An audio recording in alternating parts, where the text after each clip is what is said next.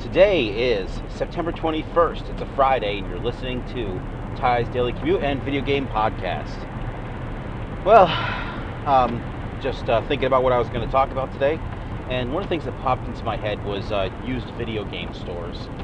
And one of the things I've noticed about used video game stores is just that how different owners of them handle sports games, used sports games, and some of them, they all understand that they're pretty much junk. They're not worth much anything once they're a year old, and I know some of them just let them mix right in with the other games, and other store owners won't take them in, and then there's other ones that have like a separate area for the sports games.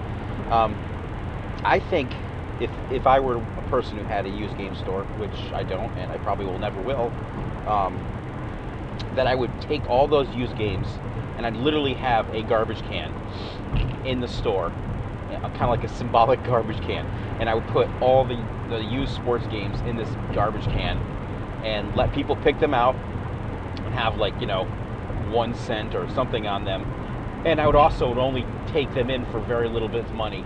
I wouldn't even take in the ones from the current year, because while money can be made on them, they're just, I wouldn't take them in for a lot of money. Every sports game, because within a few months, if you don't sell it back, you've lost money on it. So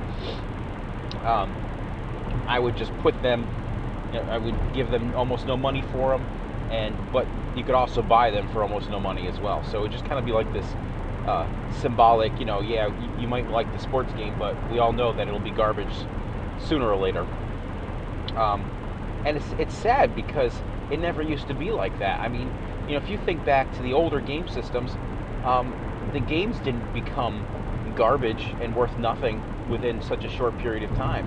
I mean, of course, back then, each console had maybe one or maybe 2 or 3 of any particular sports game on it at any time. I mean, like baseball, there was Nintendo's baseball, and then there was Temco's baseball, and there was SNK Baseball Stars. I think that came off of the NES, but they were all unique, different games.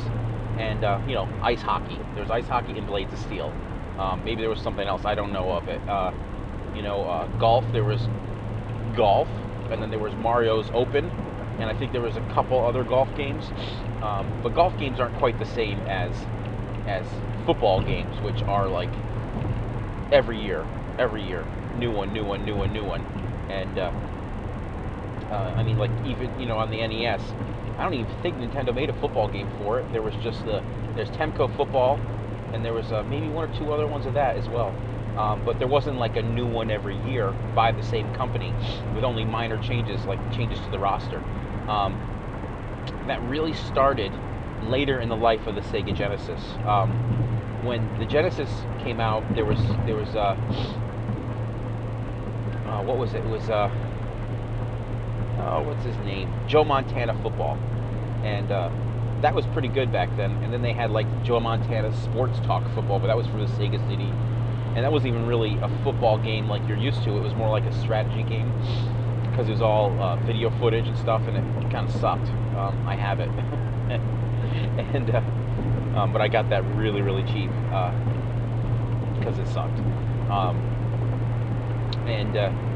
But then there was like EA Sports they made the first Madden game, and then it's kind of started this new thing where they made Madden, and then it was like Madden with a year on it, and they also had that Mutant League Football, which was very different. It was awesome. I actually really liked Mutant League Football. It'd be awesome if they made another Mutant League Football game, but they never did. So that's kind of where it started, was like really with the Sega Genesis, was where the football games really started up. And I mean, they were on the Super Nintendo, but like really the Genesis was Electronic Arts' real focus, because they didn't have the licensing restrictions that Nintendo did, that made it more cost prohibitive to make a game. So it was like in the 90s that in the mid, it was like was Madden 94 the first one with a year on it, and that's when it pretty much started with the, every year having a new version of the game.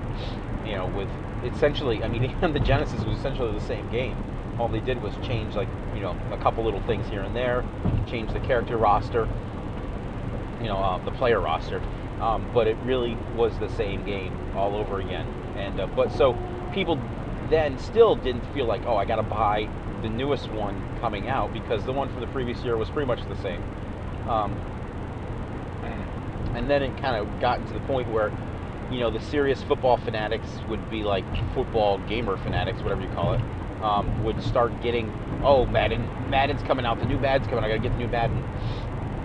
And by the time the Dreamcast came out, then it still wasn't bad though, because there was competition. So like, you had NFL 2K, and other games like that, and of course EA would not make any games for the Dreamcast at the time, and any football games. But then EA was able to negotiate exclusivity to NFL properties, and that's when it just kind of that's where it kind of just started to suck, because then it was just Madden game year after year, and since they were exclusive, nobody wants to play a football game where they're just fantasy, or fictional characters. They want to play it with the real characters in it. So that kind of ended the NFL games by 2K Sports, and so then pretty much EA was the only game in town, and they could do whatever they wanted, and it's not the same as it used to be. I remember I actually enjoyed a sports game. Didn't play them all the time, but I remember playing Joe Montana football. I was like, yeah, it's a great game. Love to play with my friends, and even the early Maddens were good. But now, graphically they're better, but I don't know. I just don't see it. I don't see what people see in sports games anymore. Because you buy them, and now comes the next new one next year. It's like, well, do I even care? It's got the newest character. What's the difference? I'm the one that's playing it. I'm not, it doesn't matter. You can play the old one, you play the new one. It doesn't, particularly you play a Madden from 2 years ago, you can play the Madden now. What's the difference? Just the names on the jerseys, that's it, I just can't stand it. It's frustrating to even think about it. Yeah, so since I'm talking about used game stores, I have to say that we're pretty lucky in the area I live in. There's several really good game stores out there. There's one right in my town. It's called Games of Plunder, and the kid in there, he's a good kid, and he's got a lot of old classic games in there. If you like classic games, he's got Atari 2600, he's got a ColecoVision games, NES games, all that kind of stuff. And I like to go in there every once in a while. He doesn't get a lot of turnover in what he gets. Like, he doesn't get a lot of new stuff in, but he doesn't sell a lot of the older stuff off. So it does kind of sit there for a while. So I kind of know what's in there before I even go in. Whereas like stores like in Scotia and in Albany and in Troy, there's a place called Pastime Legends, and that's owned by this guy Joe, and Joe and his girlfriend Emily, and it's a great store, and they've got really good stock in there, and in particular their Troy store is actually, if you're a classic gamer, the Troy store is like one of the best ones they've got. Most of the time I would go to the one in Scotia just because it's convenient to me to go to that one, but the one in Troy is actually not far from my work, and sometimes I go there during lunch to pick something up. The one in Albany is like in this kind of like artist area, and it's really inconvenient to get to because it's not right off the highway or anything like that. So I've only been in there once, but the store is fine. But yeah, so they have a really good selection. They have a lot of old classic stuff. Their prices are good.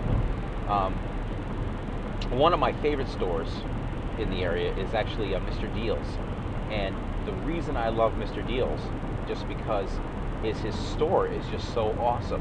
The actual store that he has, it's like walking into a game store from the 1980s, You go in there, well, the 80s, it's like a trans time uh, game store, because you go in and he's got all these beautiful glass display cases, like something you might have seen like Toys R Us or in a any other game store, and in the glass display cases, he's got all the game holders, like from those that time period, like the kinds of the display units, and he's got NES cartridges in the box, and they're shrink wrapped, and they're the original shrink wrap with like the stickers, the price stickers from that time period still on the games. Like there'll be like a game in there and it has like an Ames price tag on it, or there'll be one that has like a Sears price tag or a Toys R Us price tag. And I mean, there's a few in there that he puts in shrink wrap himself, or does he? I think he just puts them up without shrink wrapping them if they're in the box. He's not one of those guys that shrink wraps them unless they were already shrink wrapped. So yeah, so he's got some really, really cool stuff in there, and he goes all over the place to get things in. So he's got that kind of thing, like whereas you go in other game stores, their inventory comes from what people bring in. Well, he actually goes out and gets inventory, which is really interesting. So you'll see lots of cool stuff, like an NES in the box, like, and in perfect condition, like a mint box, a mint ColecoVision box with a game system in it. Rare consoles, like he's got the Mountain Dew Xbox console. He's got a stack of 3DOs. He's got a stack of Sega Saturn. And that's not, Saturns aren't rare, but he's got them like in boxes. He's got ones that are loose too as well. He's got TurboGrafx systems. He's got the CDIs, all that kind of stuff, and like a whole bunch of a ton of Jaguar games, just in the boxes and stuff. So it is really cool to go in there. I do like that store. Nothing against any other stores. He's a unique experience that you don't see very often, and it's cool that it's right in the area. So if you're ever in the Albany area, you definitely, it's like in Colony actually, but if you're ever in the Colony area, you really want to go to Mr. Deals. It's a very cool store. You should also check out the other ones as well. I mean, there's some other game stores too. I haven't been to all of them. One I'm not particularly fond of. They do have some decent games in there. There's a J Street Games, and they're in Crossgates Mall in Colony Center in the area, and it's really not how they have, not their store, not the stuff that they have in it, but it's just kind of the general attitude. I go in there. I get an attitude, and I don't like that. There's something about it that just bothers me, so I don't frequent there very often. If I happen to be going there and be in the area, I will pop my head in to look sometimes, but I definitely, it's not a place that I'm like, oh, I'm gonna go there. No, I'm not gonna go there. But some people might find, it definitely is a place that has decent inventory. There's also a place called Forgotten Freshness, which I've never been to. And if you're ever in the Binghamton, New York area, which is nowhere near me, it's like 90 minutes away from my house, there's a really, really cool game store called Robot City Games, and he's got a great inventory of games, but what makes it even cooler is he's got an arcade in his game store, and he's got a lot of cool classic games from the 80s and some from the 90s as well. It's just really awesome. Go to Robot City Games in Binghamton, New York. It's very cool. Alright, what else am I going to talk about? Didn't do anything last night or this morning. If you heard my podcast from yesterday, you noticed that I missed the beginning portion. I didn't have the morning segment. That's because it got all wrecked by the software. I'm using this other software. Seems to be working well. So I'm going to stick with this one. Sucks that I had spent $3.99 for this other software. They're both $3.99. I just picked one of the two, and I picked the wrong one, obviously. So, yeah. So the one that, if you do have an Android phone and you want to record audio, I would highly suggest the HiQ MP3 recorder. Okay, talk about irony. So I'm using this new program, and it does the exact same thing. So my thoughts are that there is some other app that is interfering with this program, or just recording in general on my phone, and completely like just cutting it off. Or the other thing is that it's possible that the microphone is doing it. Although I kind of doubt that, because then I would have just have problems all the time, and it's like at a certain point and it doesn't pop back in again. So um, I'm really thinking it really is that portion. It's really just the software itself. I might actually end up just getting some kind of MP3 recorder device. They sell those at Walmart. The problem is that the quality is not that great on them. I mean, they're really meant for like taking notes and stuff like that. And at least with the software, the Android software, my Android, I could record at 4400 kilohertz. I do have this popping in the audio, so I don't know. I got to figure out what I'm going to do. I don't want to spend money on this because nobody's really listening anyway. So haha. Maybe people are. I don't know, but I'm just glad that I have the time to do this. And actually, now you're listening to the evening portion of the podcast. The moon is out, and I'm headed to Walmart to do some shopping for the weekend. I figured I'd get this done before Saturday, so my day isn't completely spent out shopping and doing things like that. I'm in a different vehicle. I'm in my Nissan Murano, one of my favorite vehicles that I ever had. Stupid car seats were squeaking in back there. The fire started for a minute. Yeah, so I turn the cooling system off of this thing. All right, so yeah, it's a little frustrating though to have this issue. I gotta look at the meter every so often, I guess. No, did I? What's going on here? Seatbelt's all messed up.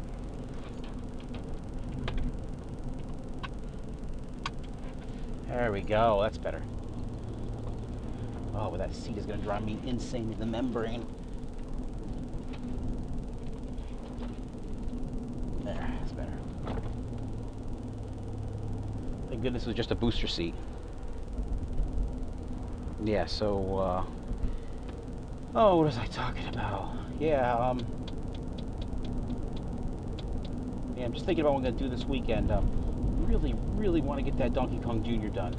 That would feel like I accomplished something. I got a lot of other stuff to do, so I don't know if I'll get to it. But man, maybe I'll try to sneak it in tonight and stay up late. Get it done. Put it away. That would be nice. Yeah, I'm kind of, and the thing is that I'm really doing my best to change my hours of operation. The old man, everybody's got the dad who did this. At least that's the way it always was me. My dad would be up at like 4 or 5 o'clock in the morning. He still gets up early in the morning. He's 70 years old now, and he's still doing that. And so I've been trying to get up at 5 o'clock. I've said that already. But man, I'm one of those people that can stay up to 3 o'clock in the morning working on something and can be very productive at it. But it's really not good for your health. It really isn't. It's like you get sick, you gain weight from doing it. There's a lot of bad reasons to do it, but every once in a while I like to sneak it in. But the thing is that I finally, for a long time in my life, actually feel pretty well rested. Don't feel exhausted since I have since college, when I got sick. I got there's a guy in class, and don't laugh because I got mono, but I wasn't kissing him. He just happened to be sitting next to me in class, hacking, coughing, and wheezing, and I got mononucleosis or whatever they call that, and my liver actually was like sticking out of my side. It was so swollen and hard. You could just see the liver shape. It was quite disturbing to look at it. And I was actually in the hospital for it, and for the longest time, I was in college at the time, and that one semester, I actually was just going into class and just falling asleep because I could not. It just drained that having mono just totally drains your life out of you, and I would just be in class sleeping and go to the next class and sleep, and go to the next class and sleep, and then go home and sleep, and it was probably like in April when it started too, and so man. But the funniest thing was I did my best that semester. I actually had really good grades that semester, sleeping in the classes. And the teachers were actually, the professors, I should say, were actually pretty understanding. I mean, I was just absolutely, they could see because my eyes were like all black underneath, and you know, I was just completely exhausted. It wasn't like I was disrespectful about, you know, falling asleep. I just couldn't even stay awake. Um, and the people in my class would kind of like wake me up. You know, I just had to make sure I had attendance, you know, and do my best in the classes. And to be honest with you, I didn't do anything extra. I mean, I just went to the classes. It's like I absorbed it while I was asleep. Um, and so, I don't know if anybody's had that kind of experience before, but man, look at this kid. Kid just, what are you doing? Just like riding in the road. These college kids are so stupid. I actually went to this college for the first 2 years of college. This is SUNY Cobleskill, and it's a state university of New York. And just a doofus, just wandering like as if he were drunk, but he's not. He's just wandering, kind of like veering around on the road. I mean, granted, it's 10 o'clock at night, but still, you know, you might want to drive a little more, ride your bicycle a little bit more carefully, especially when it's pitch black out and you're wearing a black sweater. So, yeah, it's so funny. It's weird to think. You know, I go by these college students, and I look at them, and the thought is that I realize that this fall I will have been out of high school for 20 years. I mean, like that's like 20 years ago I went to college, and I don't feel that old. I mean, I'm 37, but it's just weird. It's definitely very weird to be um, just nothing's really changed either. I mean, like, oh, you know, the gas station remodeled and this restaurant changed and half the places in town have closed because of the economy. But you know, it's not really that different. There's no flying cars. You know, that's the always thing everybody says is, where's the flying cars? And you know, those flying cars were supposed to be around when I was a kid. Yeah, if you think about those 50s popular science things, and well, there are flying cars, but nobody's driving them. And they're not flying like people think. They're not like anti-grav cars. Although I did hear in the now here I'm thinking I lost my audio because I'm looking at the meter and I don't see as much audio as I think I should have, but I don't know. We'll see afterwards. But I was reading, and it looks like they're thinking they may have found a way to feasibly bend space to create Star Trek type warp drive. I like to call it the Abercrombie drive because it's named after this guy whose last name makes me think Abercrombie every time I see it. So I always imagine like Star Trek where everybody's wearing Abercrombie and Fitch.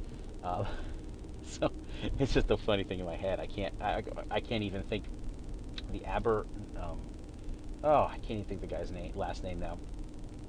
But the initial proposal was to create a spherical bend in space-time where you literally in front of you compress space, not space-time. It's really just space. You compress space in front of you, and then behind you you stretch it out, and so while you are traveling at a speed that actually literally wow, yawning. You're traveling at a speed that is 10 times c, or 10 times the speed of light. You're really relativistically, you know, like from your perspective, you're not traveling faster than light. You're actually, you know, I mean, you look out. I don't know if you can look out because, but if you were to, to you actually go someplace very fast. But the rest of the universe, it's as if you're stretched out, long and very long. And then you. That's not a very good explanation. But what I'm trying to say is that what it does is it actually bends space and time, so you're not wherever you are, you're not actually moving faster than faster than light. You're actually just taking up more space, and you're able to essentially just go fast. Like you're not really going faster, but but you do get there faster. So you get there as if you traveled 10 times the speed of light, but you didn't travel 10 times the speed of light. You didn't even travel the speed of light, because if you did travel the speed of light, like you would be like just the interstellar gas alone would destroy you.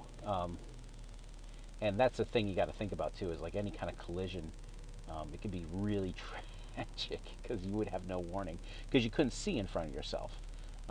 With a warp drive, like they're theorizing, you would have to plot your course and plan your course, and then in front of you, you would see things, but it would be too late before you saw anything that might be in your way, because and it would all be distorted too as well, because you're crunching it up. So yeah, so I get kind of a little perplexed even just thinking about what it would appear like. I suppose from the side view it would look a lot like Star Trek, except for there's not that many. You're only going 10 times the speed of light, so there's not like you're blowing past stars like they, because that's pretty darn fast. Even, I mean, it's going to be, if you did go by something, like you would go by it pretty quickly. Got to think about it like in terms of how long it takes the light to reach Earth. Takes like, what is it, 2 minutes? It's 2 minutes for light to reach Earth. Oh, this parking lot is a nightmare.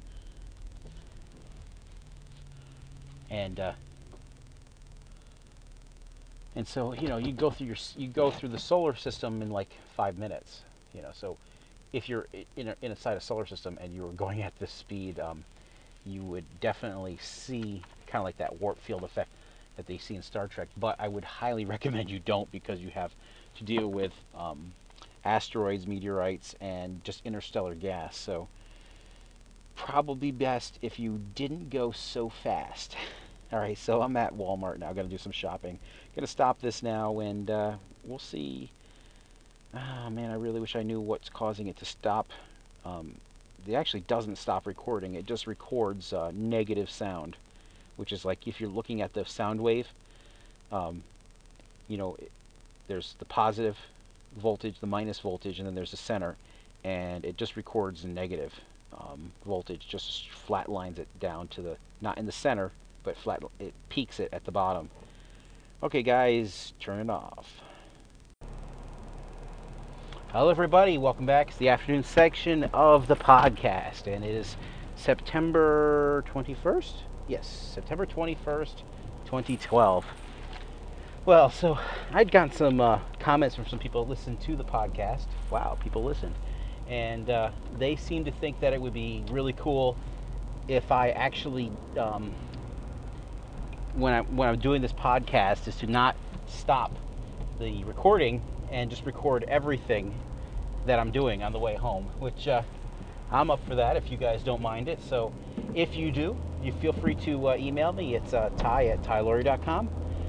If you have any questions that you want me to answer, arcade related, I'm perfectly willing to do that as well. And you can also tweet to me at Ty K Laurie just Ty K Laurie is my handle. Is TIGHEKLORY.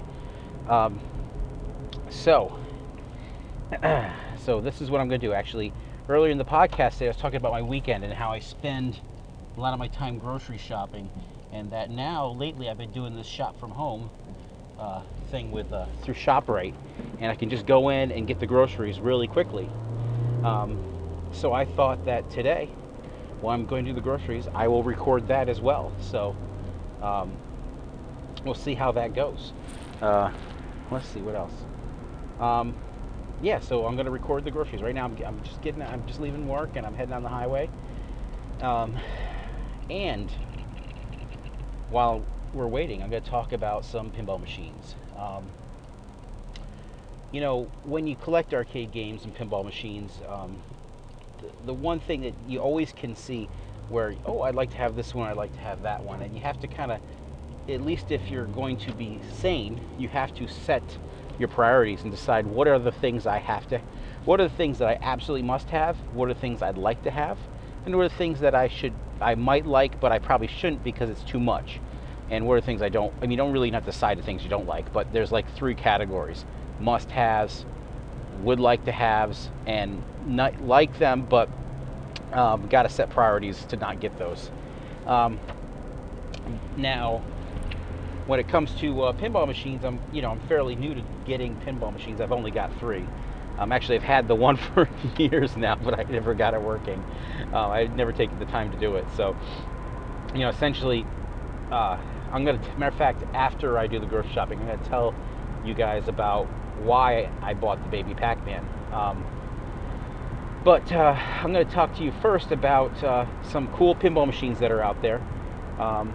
One of them I would love to have someday, and I would definitely ditch some of my machines that I have currently in order to get this, and it's called Banzai Run.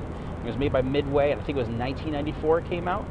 Or not Midway, Williams. And by that time, Williams and Midway were the same company. But, so Banzai Run is really cool.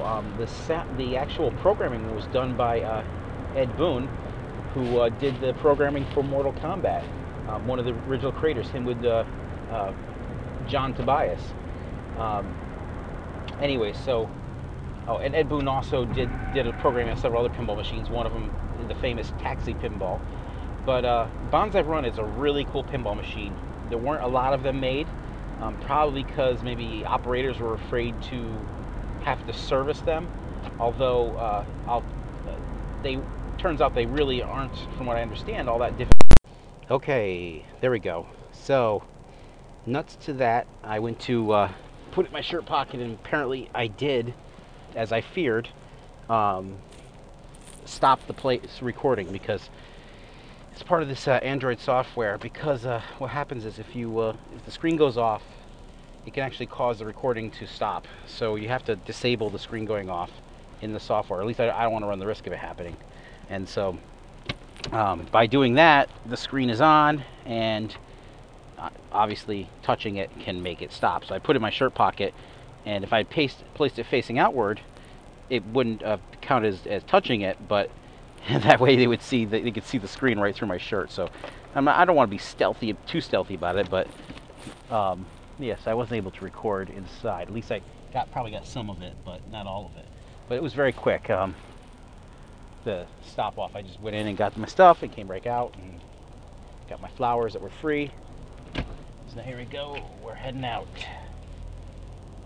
It's like it's interesting doing this because it's like talking to someone who isn't there doing this podcast. But I wonder if this is going to help me to formulate my thoughts. If I'm always doing this all the time, a lot of times what I'll do is I'll start talking about, and I said this before, I'll start talking about something, and then while I'm talking about it, it'll bring up some other thought in my head, and I'll start talking about that thought, and then that will lead me to another thing and another thing, and within a few minutes of talking, I am completely on some other subject.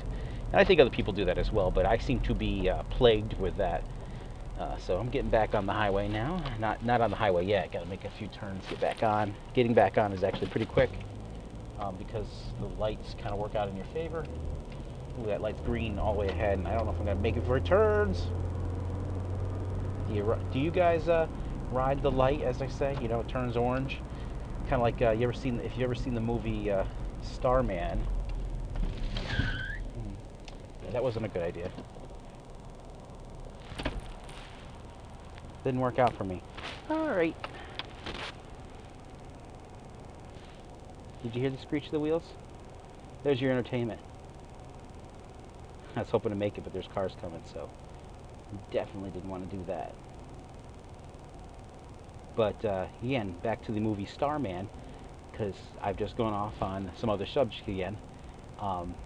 There's a line in the movie where she asks if he knows how to drive a car, and he says he knows how to drive a car, and he says, you know, green means go, red means stop, and yellow means go really fast, or something like along that lines. And if you if you learn things by watching TV, of course, that's what you would think. Um, yeah. So.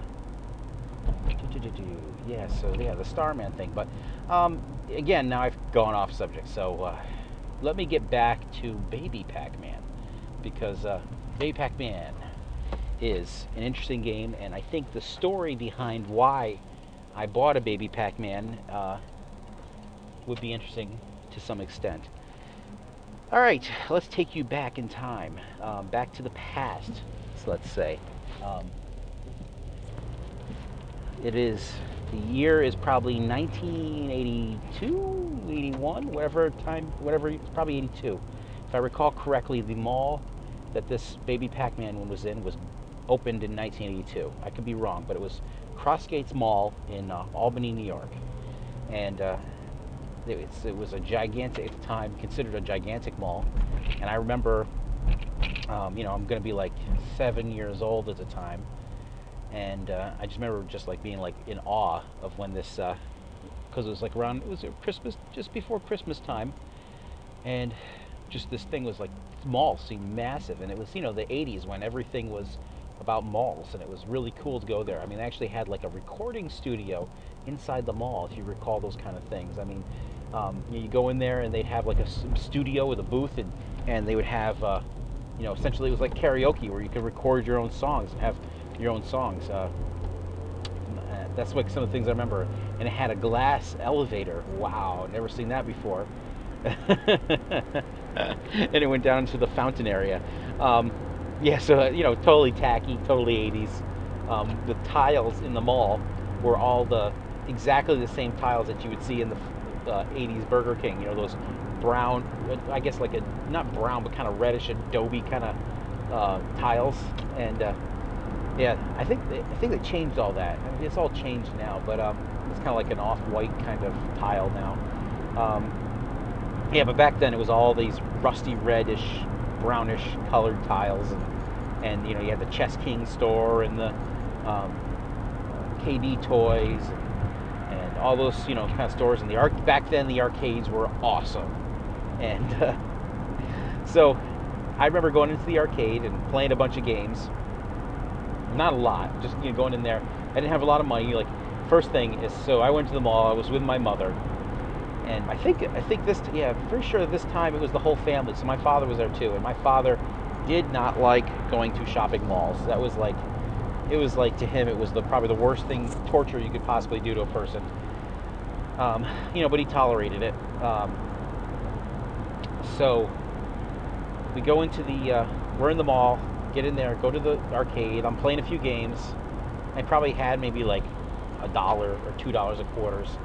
Something I had saved up or something, not a lot. And just absolute delight to be able to go into the arcade. And, so I played whatever I played, and then I saw it there just sitting. It was like close to the entrance to it. And there was this Baby Pac-Man sitting there with its pinball and video game on top. And I was just like, whoa, what is this? And so I went up to it, put a quarter in it, and I played it for such a short period of time. I remember, one thing I thought was like, man, the graphics kind of suck. But I still loved the game because it was pinball and video game in one. It was just so cool. You go down the thing and you come out in the bottom and playing pinball, and I just loved the idea. But I was like, wow, it doesn't look as good as regular Pac-Man. But by no means did it make it bad to me. And so I had played it for so little amount of time, and then my mother was just standing. She would not even, here's the thing, my mother would not go into malls. Not the malls, she would not go into the arcade. She would stand outside and glare at me until I would leave. I mean, it was nice of her to let me go in at all, but so this time I'm playing the Baby Pac-Man. So this is the game that I'm like, wow, this is really interesting. Now, if I'd known when I first went in there it was going to be like this, I would have gone to that one first. But so I had played it, I don't know, a minute, half a minute, and my mother's like, Ty, Kirk Laurie, get out here now. And I'm like, oh, Mom. And so, of course, I left the mall. I left the arcade, Didn't even get to finish my quarter, my one quarter that I put into it, and then we went on and spent, all the time she wanted in the clothing stores, which is just, when you're a kid, ugh, clothing stores, oh, I hate it.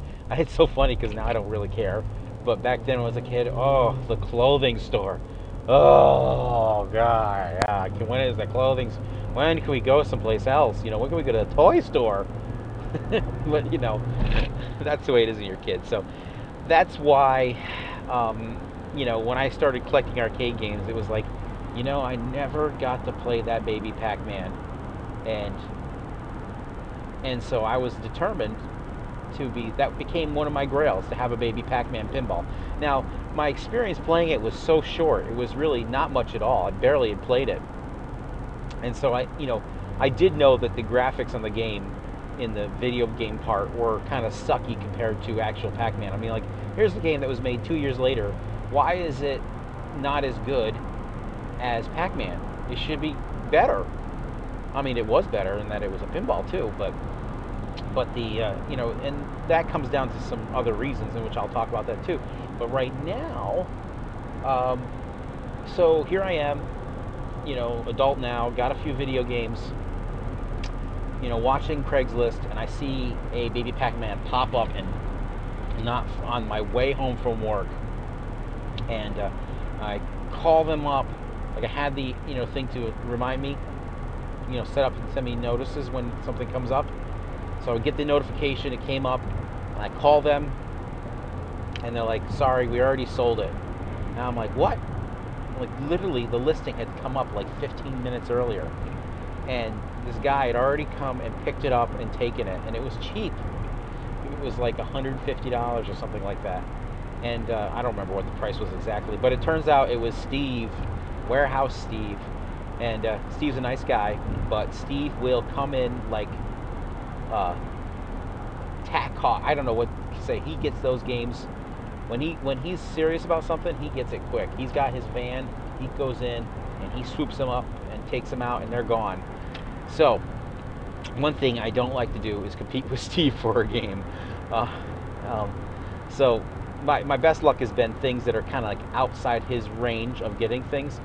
This happened to be in Schenectady, and he actually lives pretty close to Schenectady, so he was able to get that really quickly. So I missed out on that one. And then there was another one that popped up, and I missed that one as well. Another one sold really quickly. And anyway, so shoot forward like a few months or so, and on the forums, this guy up in Plattsburgh, who's just kind of like had been selling games on the forum, not much doing anything else but selling games. And I just love it when people want to get in front of you. So I got somebody right behind me now, and they're like, ooh, now we got traffic all in a straight line going down the highway, 3 lanes of it. Now she's come up alongside me now. She's trying to think, ooh, can I wedge myself between me and the car in front of me right now? And I don't know what she's thinking, because she's only 2 car lengths behind me. She's not getting there any faster. Ugh. Anyways, so this he's got this baby Pac-Man, and I think he wanted $200 for it, and it looked really nice, but did not work. And he lived up in Plattsburgh, and so I tell him I'd like it, and I convince the wife that I can, if I get up nice and early in the morning, I won't disturb the weekend, waste the weekend.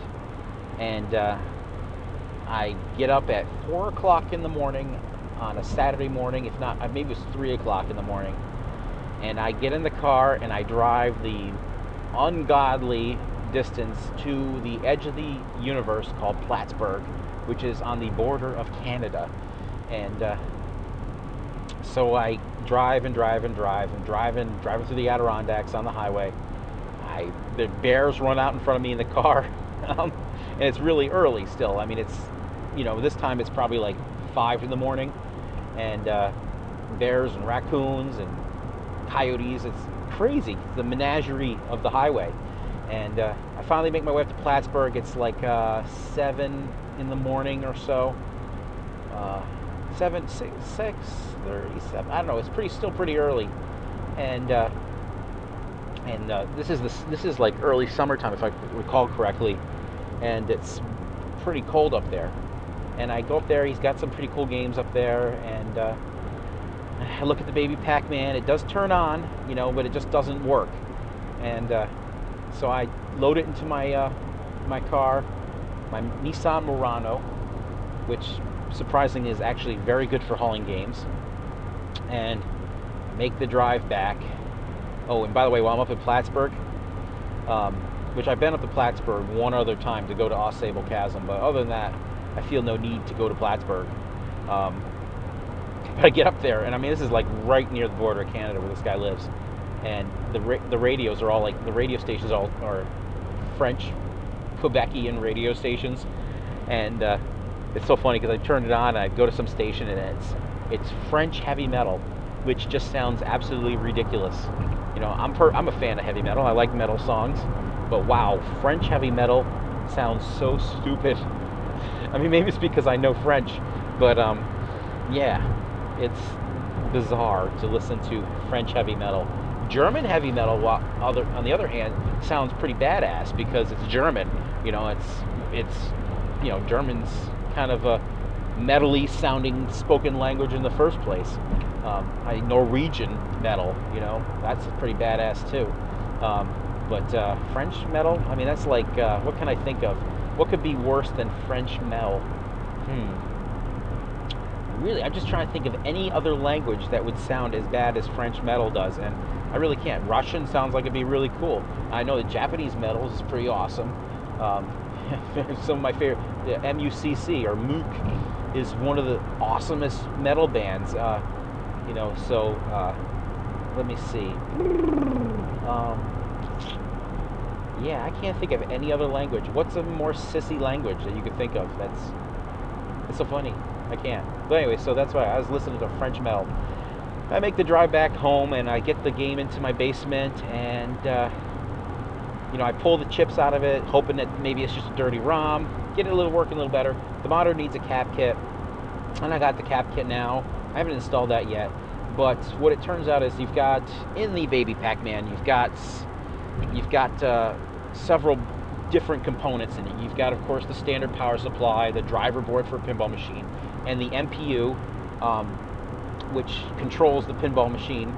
And that part, is a shared part that's in, like, my Quicksilver pinball, which is a Stern, but at the time, Stern Pinballs shared designs with Bally, because the guy who was like the chairman of Bally was actually Mr. Stern, who had Stern Pinball. So there was a shared resources between the two companies. I don't think that they were the same company, but they definitely, were manufacturing some of the same parts. Maybe they're being made at the same place at the same time. I don't know the details on that. But yeah, so you've got the power supply, the driver board, you've got the MPU board, and then you got the video game part, which is called a Vidiot board. VIDIOT, like, what they called people who played video games back then. Essentially video crossed with idiot, Vidiot. And so that was the Vidiot board, and it needs to communicate with the MPU board, which essentially runs the pinball machine. It's the main processing unit of the pinball machine. Now, I don't know what MPU stands for. Main processing unit, maybe, I guess. Yeah, so there's cables that connect the two.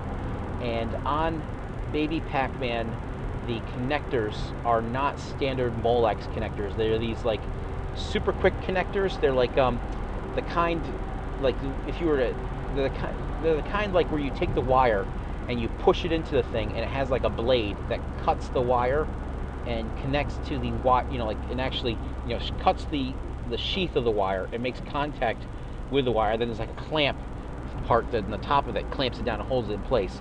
And it doesn't really make a good connection, and what it can do is burn the pins on it. Now, my pins don't look bad, my connectors don't look all that bad, except for the top. The couple of them are missing that top plastic thing that slides on that holds the wires in place. And I push the wires back on, kind of try to make them have a better connection. So that might not be the problem. I'm not sure exactly what the problem is with Baby Pac-Man, but the first step, or my next step in doing it, since I've done all the reseeding of the chips and stuff and done other things to test it out, my next step is to, based on what people suggest to do, is to take every one of the header pins um, off the board. Oh my gosh, we got a North Carolina person who's confused. Okay, just past that guy. All right, got to go through the easy pass. Now I'm going to get some gasoline, and this time I'm going to record getting the gasoline. Not that I'm going to say anything much, because I don't want people thinking I'm a complete nut.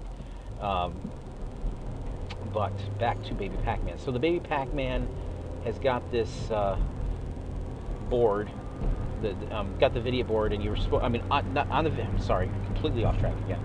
Okay, so you've got on the MPU and the video board, there's the interconnecting wire connectors that connect the two boards, and I'm going to replace all the headers on that board because they might be bad. Like the insulator apparently between them can actually short out, although it doesn't look like it has. And then after I do that, and actually I might not replace those first. The first thing I might do is just replace the Molex connectors.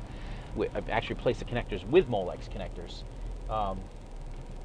So yeah, so the first step I'm going to do is take all those connectors off, the crappy ones, and put on, and then put regular Molex connectors on them. There's a whole bunch of them, and then try that out and see if it actually makes communication.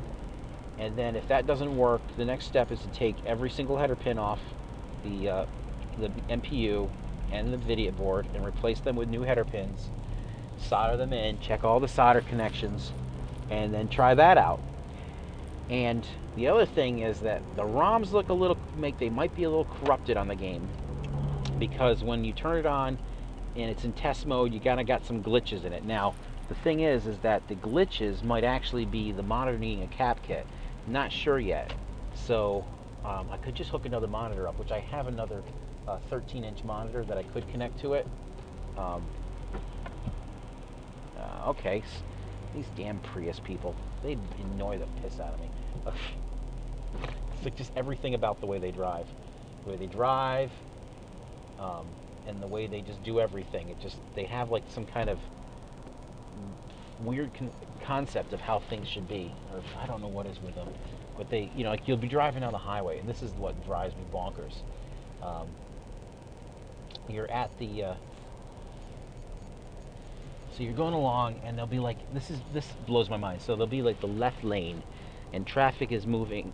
Traffic in the middle lane and the right lane, if it's 3 lanes, moving at slower speeds. And under 65 or maybe a little bit, maybe right on or a little bit over. And this is when it really annoys me, is when they're not even going 65 in the other lanes, and the Prius driver will be driving under the speed limit and driving in the left lane. And I believe the Prius has got that little tree that grows in the car. So if you're driving and getting the best gas mileage, it will the leaves will grow on the tree. But if you drive, step on the gas and stuff, the leaves will fall off the tree. Now if I had a Prius, I'd make those leaves fall off every second I could get, because I'm so angry about it.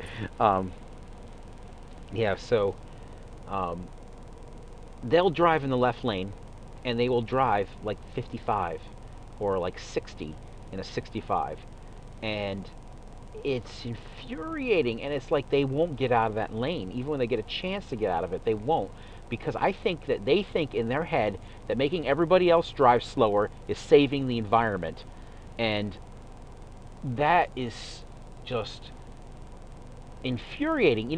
If someone feels though that, the polar ice caps are going to melt and we're going to have water world, and they want to think that in their dumbass head, go ahead and think that, and if you want to get yourself a Prius, drive it around, and spend more money in the manufacture of the vehicle and more energy, than you would if you just bought like a Honda Civic, or like I drive an old 2001 Saturn I've had for quite a while now. Bought it was like a year old, and it gets 40 miles to the gallon. And why would I drive anything else than that? I mean, I drive 100 miles a day, And so driving a Prius, which costs about 10 times as much, well, let's see, I paid for my Saturn, it was the leased vehicle, it was 2 years old, or a year or two, it was just under 2 years old. It's 2001, I got it in like 2003. Yeah, I got it in 2003. But, the car comes out at 2000, year earlier, so approximately, whatever. Yeah, because I got it just before my daughter was born. Um, and she was born in February 2004, so I got it like that fall.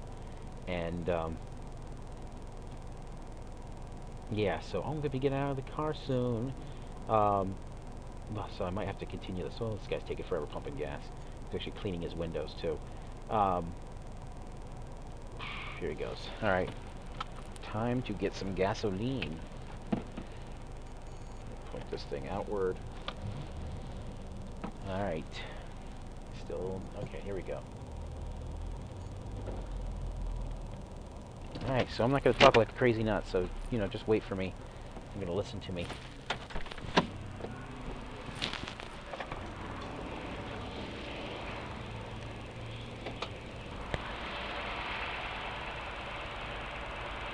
Ooh, the guy pumped $80.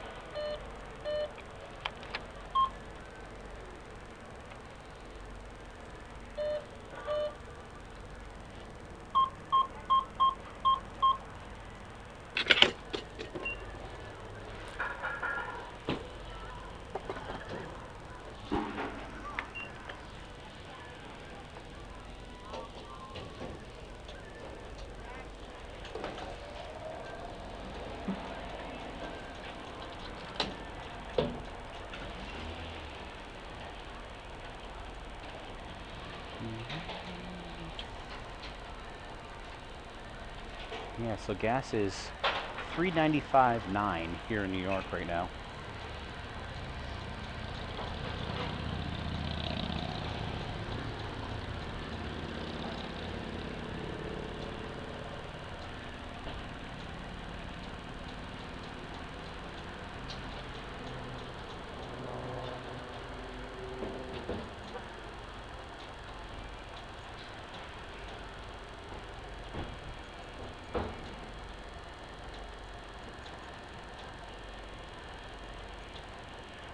These pumps were faster.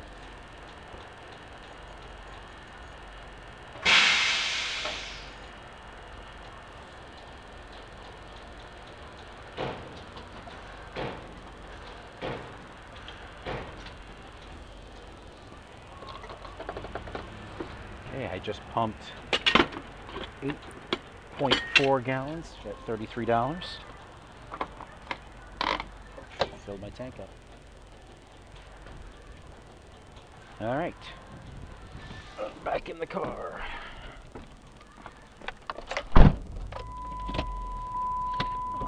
Looks like Tammy Faye Baker in front of me.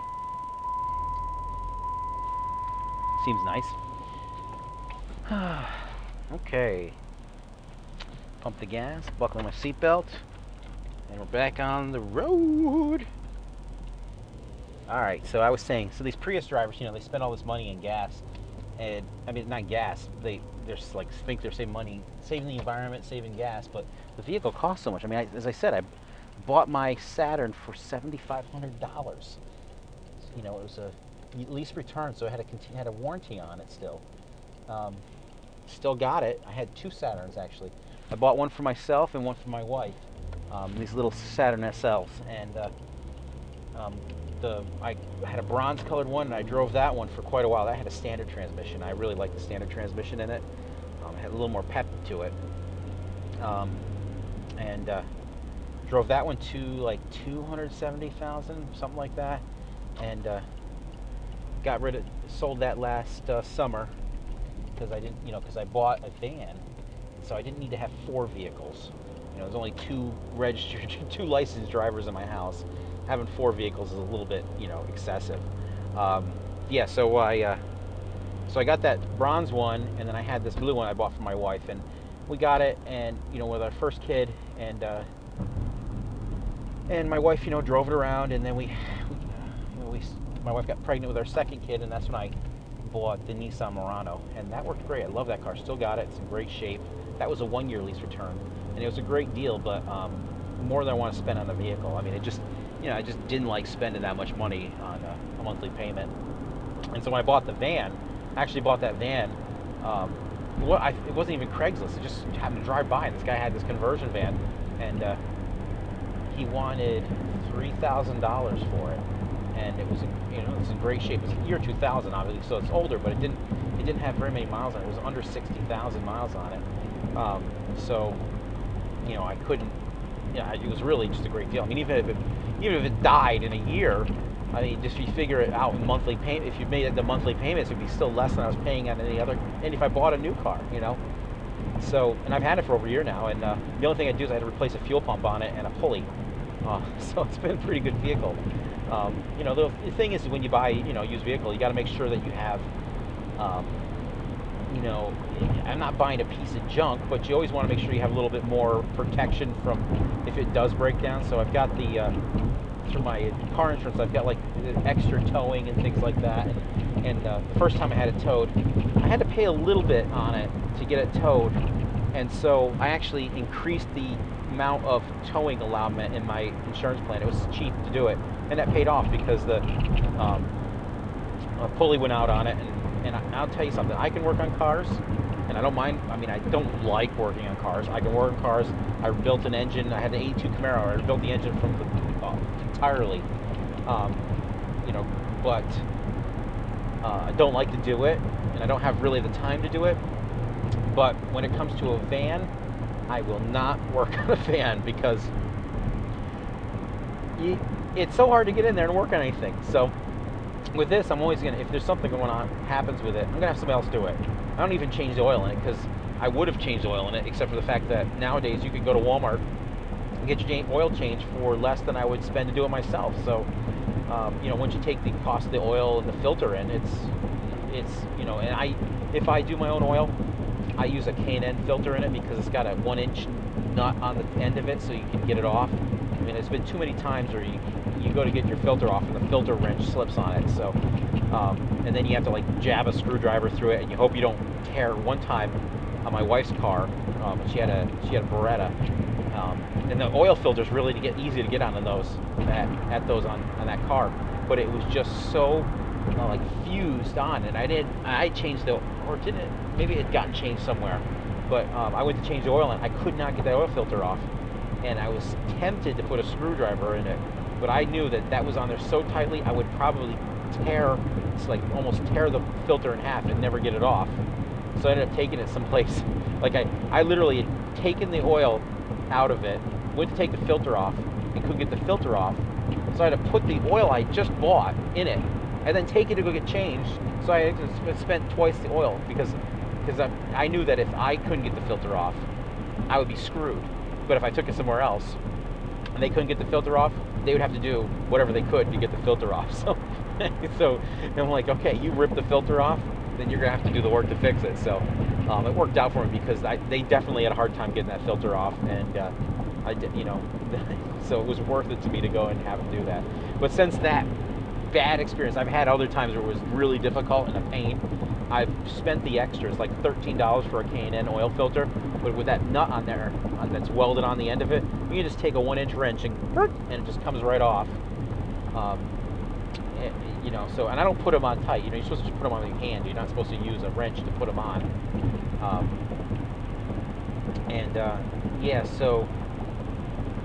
So these, wow, totally went off the track there. But anyways, these Prius drivers, they're driving with their car, they think they're saving the environment, but they're just costing more money, and it costs more to make the vehicle. It makes no sense to me, the nonsensicalness. But the other thing is the fact that I don't care if they want to buy a Prius and they want to drive it, that's fine. But don't get in the left lane and make me drive slower, because my car actually gets good gas mileage going 70 miles and 75 miles an hour. You know, it's 2,500 RPMs. I'm going 73 right now. Oh boy. Okay, get a ticket. Um, I mean, just going at what the car naturally goes at. Now, in my standard one, the fifth gear was like almost overdrive, and you could like go like 80, and it would still be like you're just barely touching the gas on the thing. But yeah, so that's what I don't like about Prius drivers. I mean, if you have a Prius, you drive. I know a guy at work. He's a nice guy. He doesn't do that.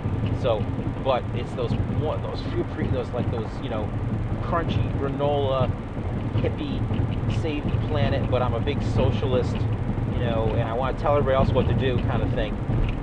That's what drives me bonkers. Now, I'm not trying to get too political because I'm going to make everybody else not want to listen to me, but nobody's listening to me anyway. So, just my little rant because I just want to drive down the highway, and not have people block the left lane. It's just rude.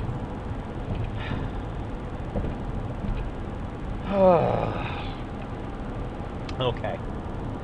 So I was talking about Baby Pac-Man, wasn't I? Yeah, so change the connectors, yada, yada, yada. Yeah, so the reason why the graphics on Baby Pac-Man aren't as good is because of the video board. It has not as many colors available to it, and the resolution of the board is lower. It's kind of like a crappy video game in a way. I mean, they did a decent job programming for it. The other thing that people dislike about Baby Pac-Man is that the ghosts / monsters, as some people call them, excuse me, they are much more difficult because they all track you down and hunt you. And that's because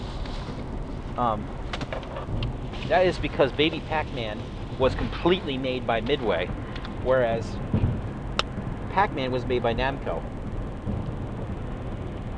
So, while Midway had the binary code for the game, they did not have the source code for it. And so, if they wanted to make a Pac-Man game, they would have to make it themselves. And so, the programmers there had to make it whatever way they're going to make it, and they just made it more difficult. Now, the other thing is that now Midway did make other games that Namco did not make themselves, like Ms. Pac-Man and Junior Pac-Man were made by Midway. Not direct. The Ms. Pac-Man was not made directly by Midway. It was actually General Instruments. No, not General Instruments. Something like that. It was GI was the name of the company, I believe, and they actually made essentially mods for existing games. And I think the first one was Missile Command, and they got sued by Atari from it and lost. And so they made this mod for Pac-Man, and they called it Crazy Otto. And Crazy Otto was essentially Ms. Pac-Man, except for the main character was Crazy Otto, and he kind of looked like he had a little Pac-Man head and feet that would run around. Did he have a hat and arms? No, he's just feet and a head, a Pac-Man head, and and the ghosts I think maybe look different. And if you went to PAX or PAX East, they had it there set up, running. So essentially, it was this little daughter board that plugged into Pac-Man and converted Pac-Man over to Crazy Otto, and they brought it to Midway and said, "Hey, we don't want to get sued, but we made this and we thought that you might like it. Can we work out a deal?" And so they did. They worked out a deal, and Midway wanted to make a few changes, so they made the changes to make it look like Ms. Pac-Man, and they released it. Now, there's differing opinions as to whether Namco knew about this and sanctioned it or not, because the opinion is that Namco actually did know and just let them do it. They didn't care. But what happened was after time, they made a whole bunch more games, and then Namco said, "All right, we're getting pissed off at you, and we're going to just not deal with you, and we also deal with Atari, so we're just going to do everything with Atari now." For example, and actually, they actually deal with Rockola too. Like the game Warp was licensed by Rockola, a jukebox manufacturer. But a lot of the other very famous Namco games were licensed by Atari. You've got Dig Dug, and you've got Pole Position, and what were the other ones?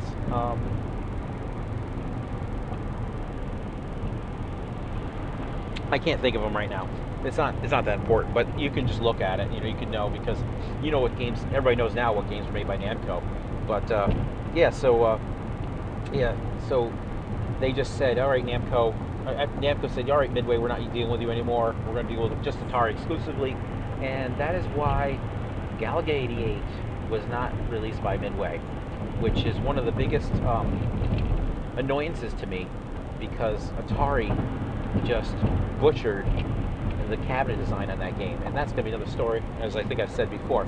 But back to Baby Pac-Man. So Midway decided that they're going to make this Baby Pac-Man game, and actually it was Bally, which was a division of Midway, and so they couldn't or chose not to use Pac-Man. They just versus how they made. So Ms. Pac-Man was a mod of Pac-Man, and they probably could have modded the Pac-Man board to do Baby Pac-Man, but they didn't. They used this Vidiot board, which I think was probably designed in this idea that they were going to make pinball machines that had video games in them as well. So, so it was probably like at a corporate level decision to say, all right, we've got this hardware we've made now. We're going to make, video game pinball merged systems, and this has happened. Because Gottlieb did one, and it did actually happen later on too with Revenge from Mars and Star Wars Episode 1. But at this time, so they designed their own hardware, and it was limited in its capabilities compared to what you would have in a Pac-Man. And so they, that's why the game plays a little differently. So it doesn't have the same code. It was all written by somebody else, just kind of like looking at the game, and so it's more difficult. And the pinball portion of it, people don't like, because it's not a full pinball machine. It's small. I think it's cute. I think it's kind of fun. I'm really excited to play it. Of course, I got to get it working. But yeah, so I kind of, it's like, you get that Grail, and you get it, and you're like, I've got it. I can work on it some other time, and then you just move on to other things. So that's kind of what's going on there. I mean, I know anytime I can fix it, I can work on it, get it working, if I spend the time on it, but I've got so many other projects going on, so it's not my priority. Although James would tell me that it should be my priority. He's chomping at the bit to get that working. Since I've put together my parts list, it should be, if it's just putting those connectors, that's a matter of, an afternoon of working on it, and it doesn't mean that it's going to get it working, because it could be the ROMs are bad, and that's not a big deal to fix either. It's just a lot of kind of diagnosing and figure out what's going on, and it needs new rubbers. One of the rubbers actually on the side bumpers is broken, and so that's another thing I got to do. So, between that and, it's in great shape though. The cabinet is beautiful. I mean, there's a little bit of a scratch in one spot, and the side art on the one side is torn up in the upper upper right hand portion, but it's so minor anyways. It's like the peace sign, or victory sign, I guess I like to call it. I don't like to call it peace sign, because it originally was victory, and then the hippies came along and they adulterated it, or whatever. I just like the fact that it was victory, and in Japan it means victory, so that's interesting. I mean, they do know that it means peace too, but they kind of use it like as, like, hey, we won kind of thing. So, yeah, so as I said, so it's got this Vidiot board in it, and it's kind of sucky hardware-wise. And one of the things that I would think would just be so awesome, and I'm not going to do this to my Baby Pac-Man, but it would be really cool to take and one of two things. One, to take actual Pac-Man hardware and modify it so it could interact with the MPU unit and make, use the actual Pac-Man mazes, but alter them so they kind of resemble the Baby Pac-Man mazes, but it's using the Pac-Man AI in the game, and modify it so that it can do that, and then, edit the graphics so it's Baby Pac-Man, and then you'd be perfect. You'd be all set. So then you'd have this game that has a good Pac-Man in it, and it's got pinball, and it would be awesome to do that. So that's one thing I think would be really cool to do. Um, that would be kind of hard to do, not impossible, because here's the things you'd have to do. Is one, you'd have to figure out how the MPU communicates with Baby Pac-Man. Two, you'd have to disassemble the probably Baby Pac-Man code into assembly language so you can understand what's going on, and probably disassemble the MPU ROMs as well to do it, unless you can just figure it out by some kind of reverse, like reverse engineering. Well, I mean, it's reverse engineering to assemble it too, but it's a little more obvious. And then you'd have to disassemble Pac-Man, and I would probably lean towards using like the Ms. Pac-Man style, daughter board coming out of it, rather than just having it plugged in. Because what that would do, because I don't know what kind of outputs Pac-Man's got. I think it's just I got the control output, so you need some way to interface the two together. And so the daughter board that you would plug into the Pac-Man board would have the updated ROMs that you're going to burn, plus some kind of input interface to allow it to interface with the MPU board and send information back and forth in terms of like the status of the game, and the MPU can send back score updates and stuff like that. I'm assuming that's how it works, and I'm assuming that the MPU controls the pinball field, and as the score goes up, it sends okay, increase the score on the screen, and when you're playing the game, you earn the energizers on the board, so it probably has something to tell it, okay, now turn on the energizer here, turn on one energizer, turn on another energizer, give it an extra life, stuff like that. So you could make some kind of interface to connect to the MPU that way, and so that would be really cool. You could actually have a decent Pac-Man game on the top part. The other thing would be to do is to just, rather than using the Pac-Man hardware, use something like more modern. Use like a Raspberry Pi, or just make an FPGA program a FPGA. It is a something programmable gate array. Essentially, an FPGA is like, imagine it as that you could make your own hardware by programming it from a computer. Like, rather than say, okay, I'm going to put these components here and like build something, with a, drawing out schematic and then creating it. You essentially you don't really emulate it, but you do emulate it. You say, I'm going to have all this stuff, and then you tell the computer to essentially program this piece of hardware to configure itself in a way so that it has all the things that the original hardware had, or whatever fictitious hardware not fictitious, but imagined up hardware that you're creating.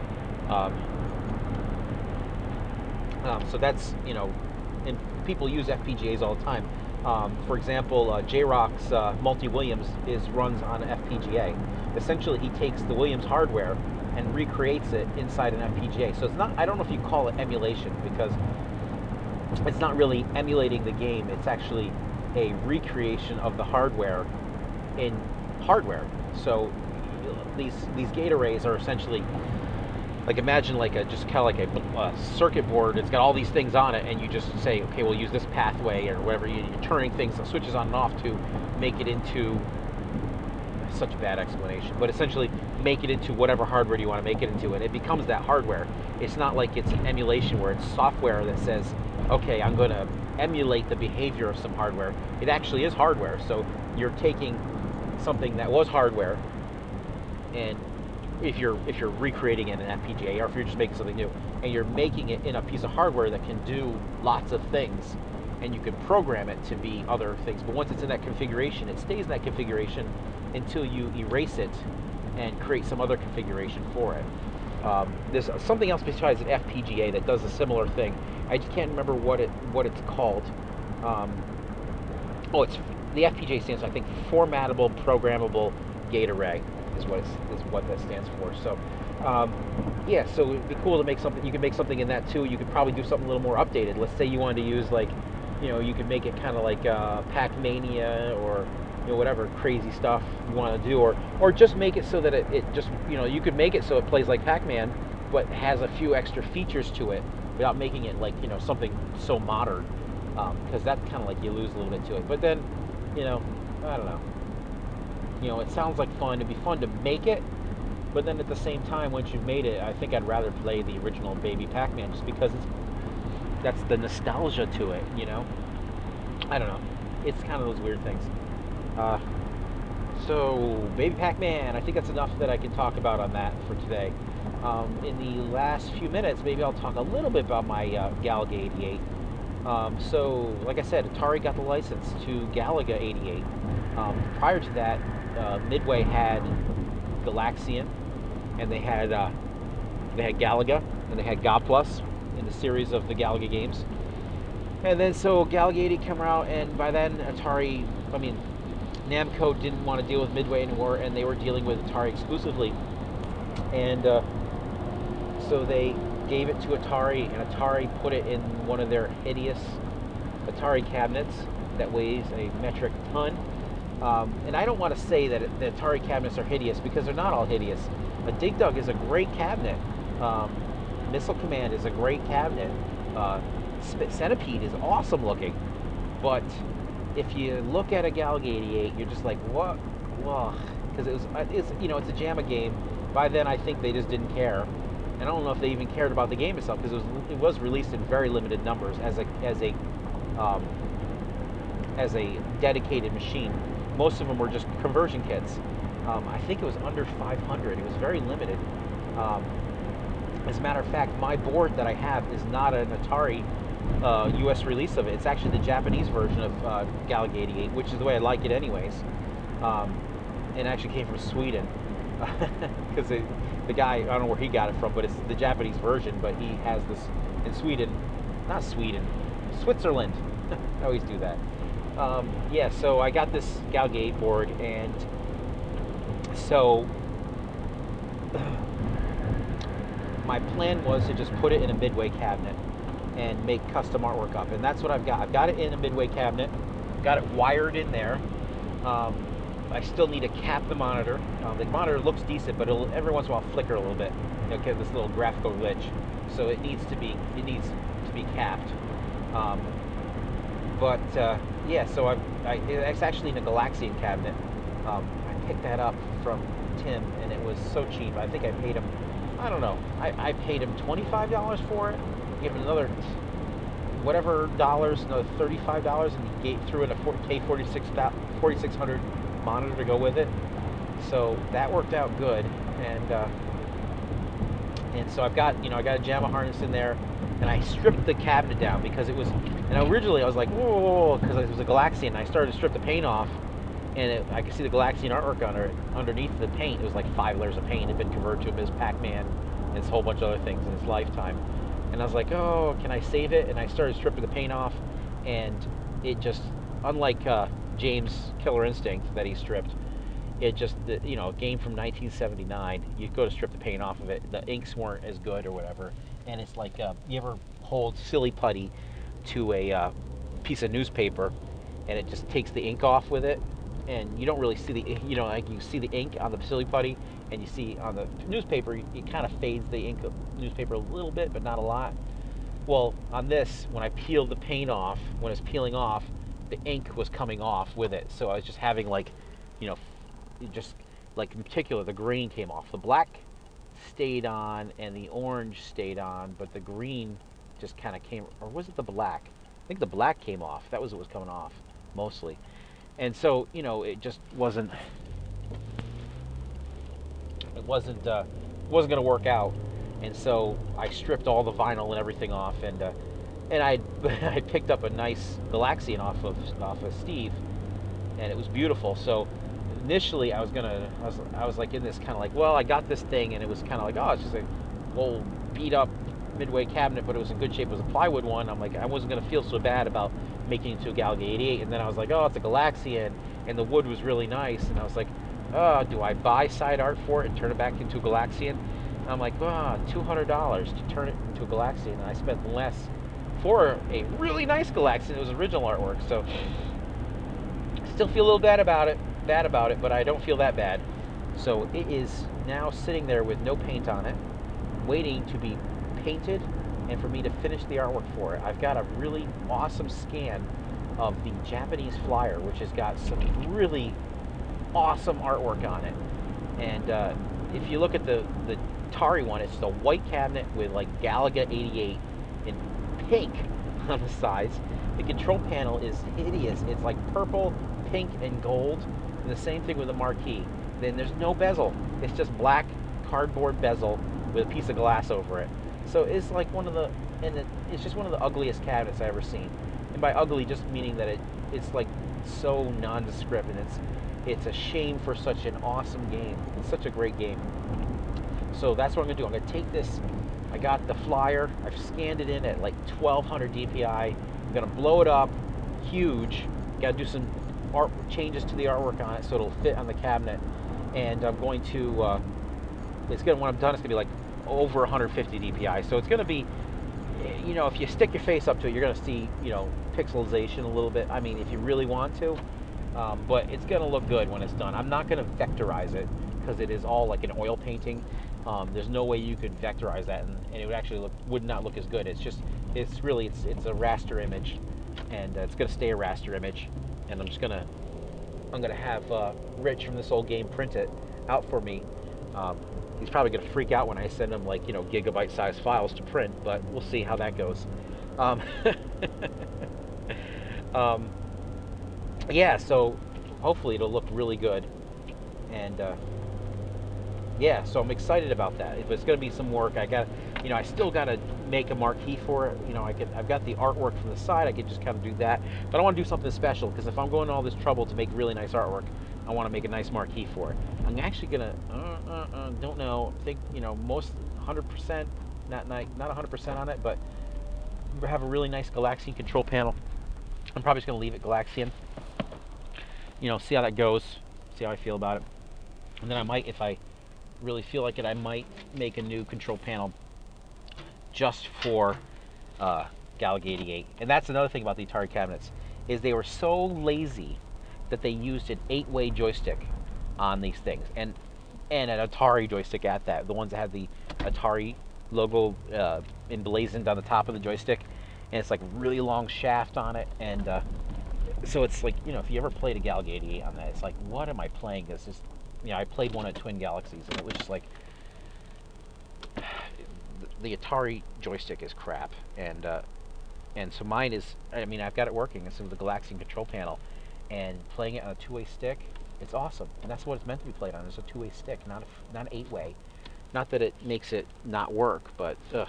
But anyway, so I am home now, and we'll probably talk about this some more. So you guys have a great weekend. I'll be uploading this. You can listen to it this Saturday, and talk to you some more on Monday, and probably, you know, you won't hear it till Tuesday or maybe Monday night. But thank you for listening to my podcast if you do, and if you want to hear more, please email me at tyklaurie@gmail.com, or I'm Ty at tylaurie.com. You can use the other one too, I don't care. Yes, so have a nice weekend, and bye.